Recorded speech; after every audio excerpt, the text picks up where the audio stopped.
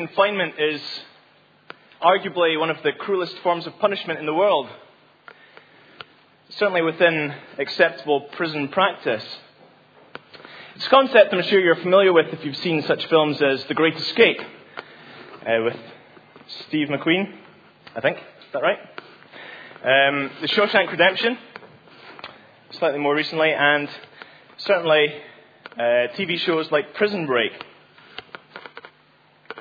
In the most inhumane prisons, there's no light, the door is kept closed, and the person is left all alone in complete darkness, nothing to read, nothing to do, nothing else at all. Why is it that solitary confinement is so difficult to endure? I think it's because we're social beings. We're designed for relationship, for interaction with one another. I'm sure perhaps the majority of us would be able to relate to feelings of isolation and abandonment. Perhaps we've been betrayed by a spouse, abandoned by parents, neglected by friends. These feelings of isolation are never pleasant. And if we recap slightly, backtrack and review the recent studies that we've done in Luke, recent events that Luke chronicles in his gospel, the events that have led us up to this point, we'll see that Jesus is becoming increasingly isolated. His company is dwindling. Today is Palm Sunday, but if we look back to Luke's account of the original event, the triumphal entry, we see that there was a whole crowd of disciples joyfully praising God in loud voices. It's chapter 19, verse 37. Then Jesus shares the Passover meal with his 12 companions, a meal that he's eagerly desired to eat. Chapter 22, verse 15. Later that evening, Jesus prays at Gethsemane on the Mount of Olives, as we were hearing this morning, now with 11 disciples. As Judas leads the crowd that arrested Jesus, we read in Mark's account, in fact, that everyone deserted him and fled. Mark chapter 14, verse 50. And yet there's hope, because we read in our passage today, in verse 54, that although everyone had abandoned Jesus, Peter followed at a distance. This is good. This is encouraging. Because remember, this was the guy who was ready to go with Jesus to prison and to death. I read that a couple of weeks back, or last week, chapter 22, verse 33. He was one of the big three, Jesus' inner circle of friends. If Jesus could count on anyone, surely he could count on Peter.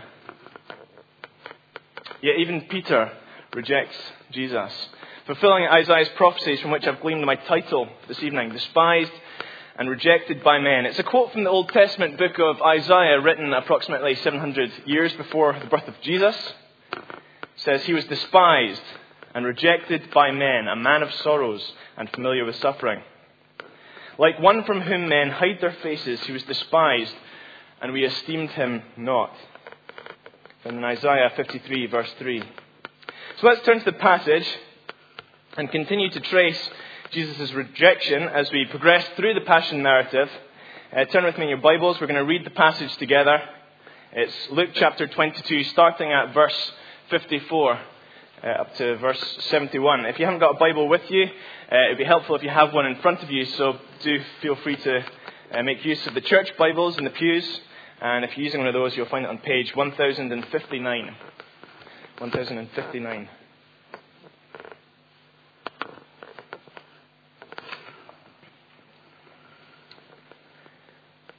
Then, seizing Jesus, they led him away and took him into the house of the high priest.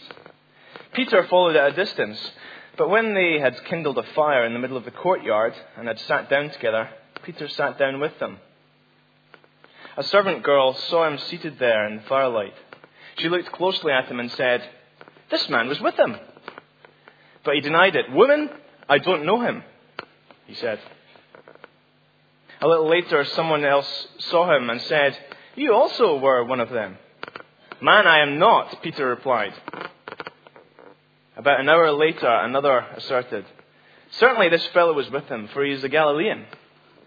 Peter replied, "Man, I don't know what you're talking about." Just as he was speaking, the cock crowed. The Lord turned and looked straight at Peter. Then Peter remembered the word the Lord had spoken to him. "Before the cock crows today, you will disown me 3 times. And he went outside and wept bitterly. The men who were guarding Jesus began mocking and beating him. They blindfolded him and demanded, "Prophesy! Who hit you?" And they said many other insulting things to him. At daybreak, the council of the elders of the people, both the chief priests and the teachers of the law, met together, and Jesus was led before them. "If you are the Christ," they said, "tell us." Jesus answered, "If I tell you, you will not believe me. And if I asked you, you would not answer. But from now on, the Son of Man will be seated at the right hand of the mighty God." They all asked, "Are you then the Son of God?" He replied, "You are right in saying I am." Then they said, "Why do we need any more testimony? We've heard it from his own lips." We're going to sing a song again to help you kind of follow a train of thinking, train of thought here. Firstly, we see from verses 54 to 62 that Jesus was rejected by his friends. After his arrest, Jesus is taken to the home of the high priest. Peter, having followed from a distance, ends up sitting down by a fire with the servants in the courtyard of the high priest's house. We're not sure if the house belonged to Annas or Caiaphas. Both were called high priests, one past and one present. The title high priest is kind of like the title of US president. It's a title that kind of stays with you throughout the course of your life and beyond, I guess. It could have been either, it could have been both. But certainly courtyards were quite a common feature in Greek architecture. Well, the events of the evening and the arrival of Jesus at this house no doubt have the servants talking. And one of them, a maidservant, recognizes Peter in the firelight and says, "This man was with them." Verse 56. Peter's denial is swift and clear. Woman, I don't know him. Verse 57. His denial is so strong that he even disassociates himself with the other disciples. "I'm not with him. I'm not one of his followers. I don't even know the man." A little later, another servant speaks up saying, "You also were with him." Again, Peter is quick to refute and is equally insistent. "Man, I am not," he replied. Verse 58. Now, we're not told of any charges against the disciples of Jesus, so what reason does Peter have to so fervently deny his master? Well, perhaps one of the most rational explanations we can suggest is that it was simply fear. Fear of the consequences of being associated with Jesus.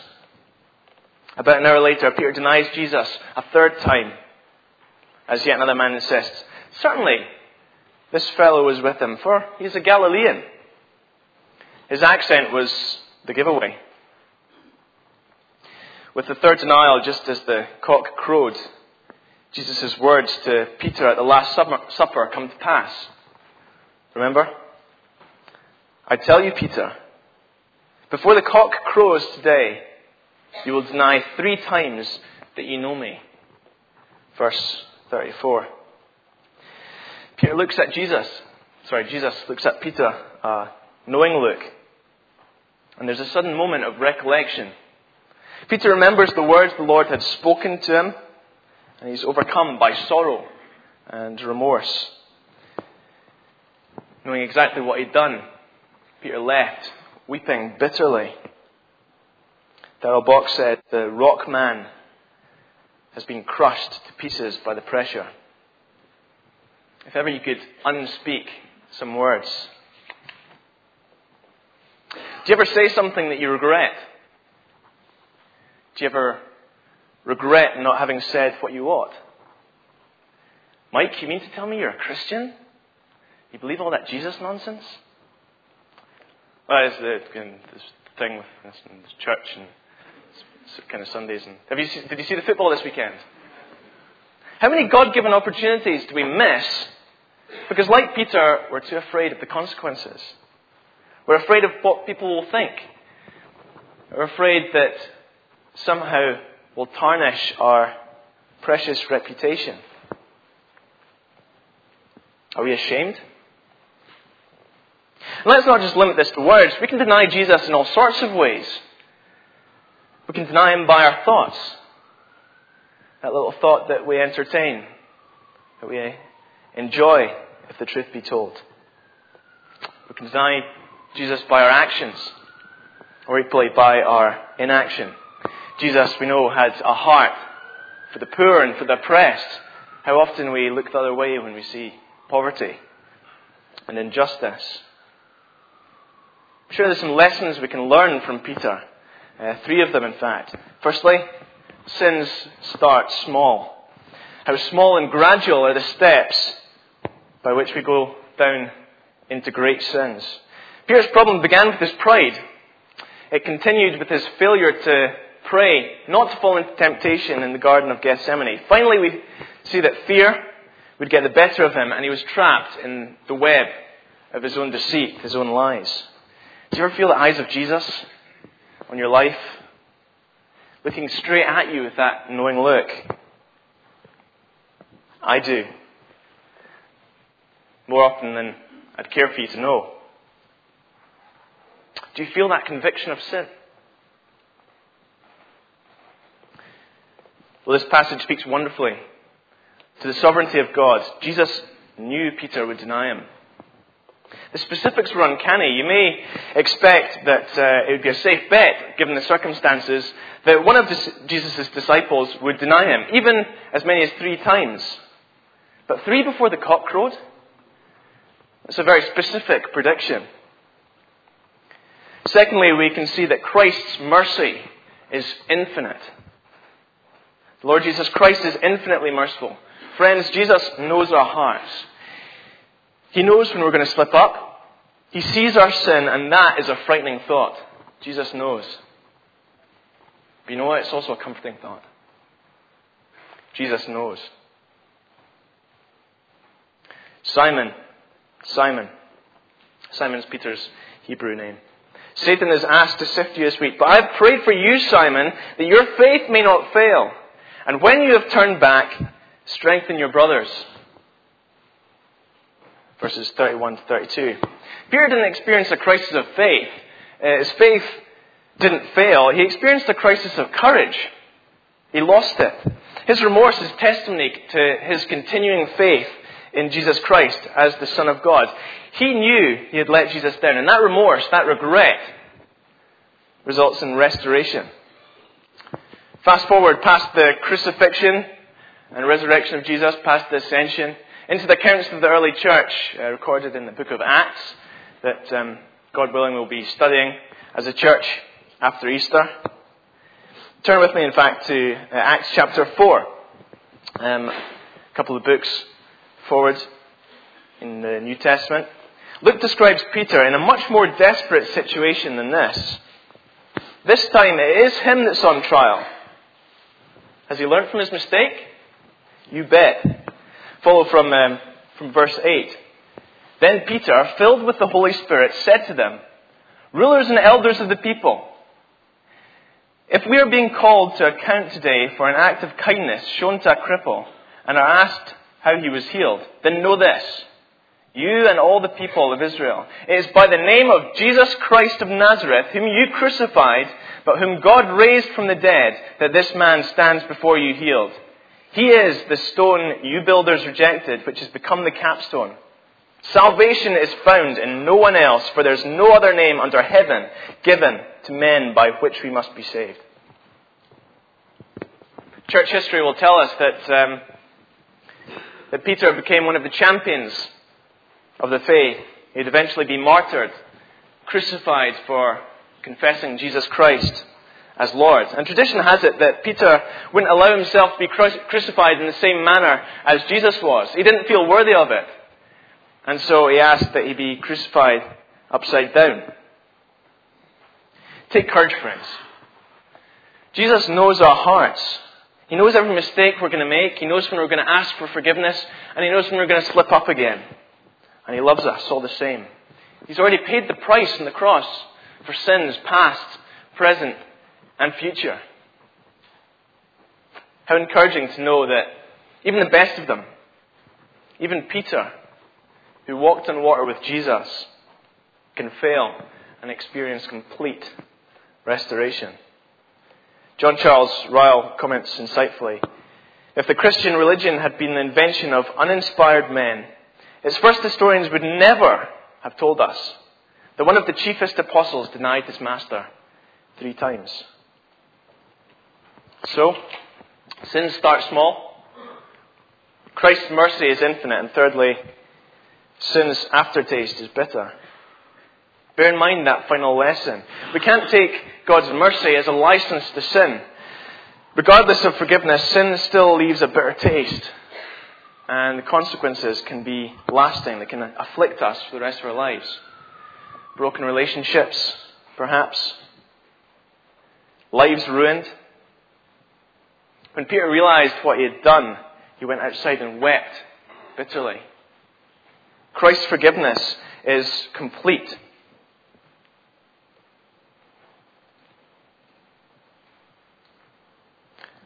Let sorrow be the companion of repentance. Be encouraged by Christ's infinite mercy and persevere. Some familiar words from 1 John chapter 1.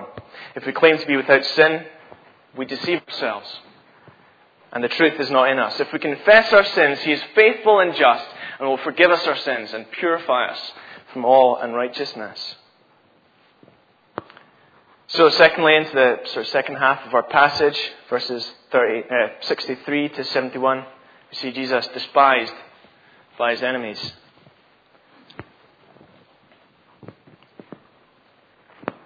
There's actually a number of reactions to Jesus recorded in this passage. We've considered the abandonment of Jesus by His friends, and particularly the threefold denial of Peter. But as we press on to see Jesus despised by His enemies, notice the most hostile and militant reaction to Jesus is that of the soldiers. The men who were guarding Jesus, verses 63 and 64, probably the temple guards who arrested Him, began mocking and beating Him. They blindfolded Him and demanded, "Prophesy! Who hit you?" Soldiers, in fact, latch on to one of the most popular conceptions of Jesus, that He is a prophet. In fact, that idea is widely held in the world today, particularly among the Islamic world, and even in the general public, on our streets. I suspect they didn't sincerely believe Him to be a prophet, but nevertheless, the Jewish leaders would need something more concrete if they were to get their own way.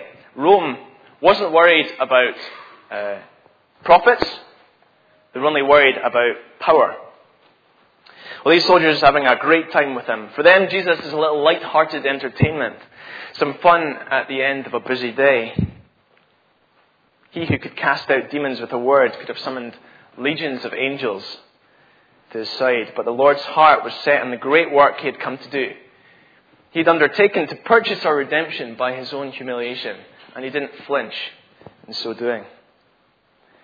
The attitude of the soldiers reflects the attitude of some in our world today. Frivolity.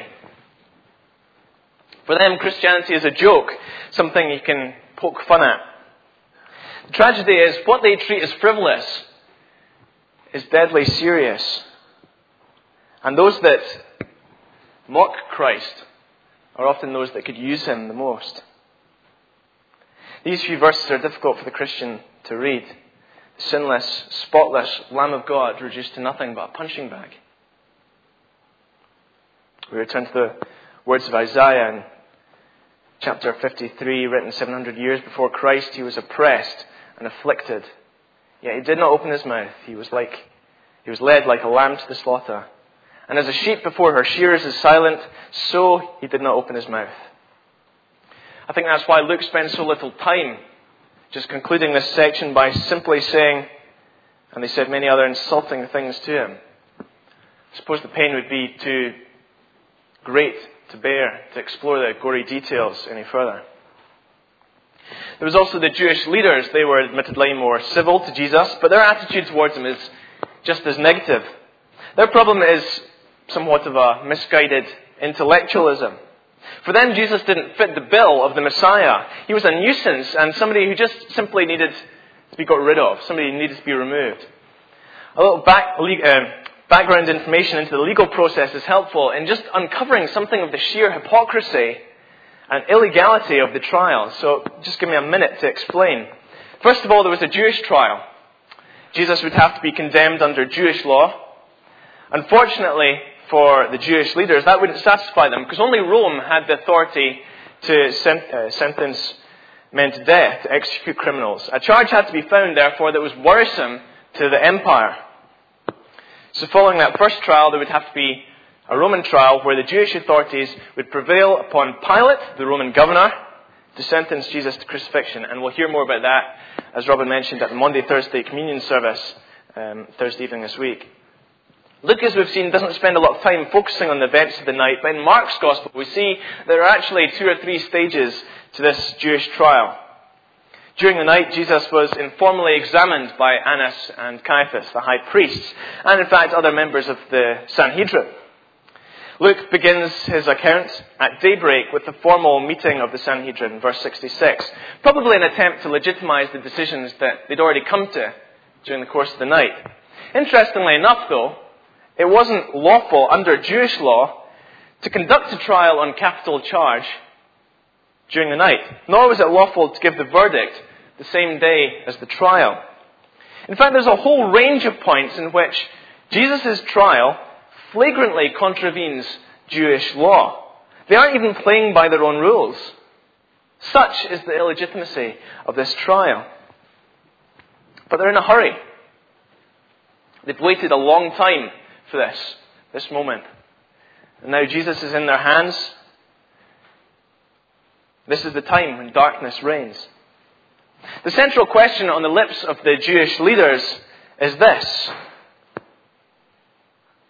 are you the Christ? Are you God's appointed king? Admission on Jesus' part would present himself as an alternative king to Caesar, and that is what's worrisome to the empire. He would face a political charge as a revolutionary, and that spelt death. If you're the Christ, they said, tell us. Jesus answered, if I tell you, you will not believe me, and if I asked you, you would not answer. But from now on, the Son of Man will be seated at the right hand of Almighty God. You see, discussion of the Messiahship is futile. We've been here before. We go round in circles. And so Jesus switches to his favourite term to describe himself, the Son of Man. They all asked, are you then the Son of God? Of course, men are sometimes referred to as sons of God. But notice the definite article here. Are you the Son of God? Not a Son of God. What they want to know is, does Jesus claim a special relationship with God? Jesus' answer is, you're right in saying, I am. Certainly as translated by the NIV. A more literal translation than the NIV would suggest something more along the lines of, you say that I am. But it's quite clear that the reply is taken positively.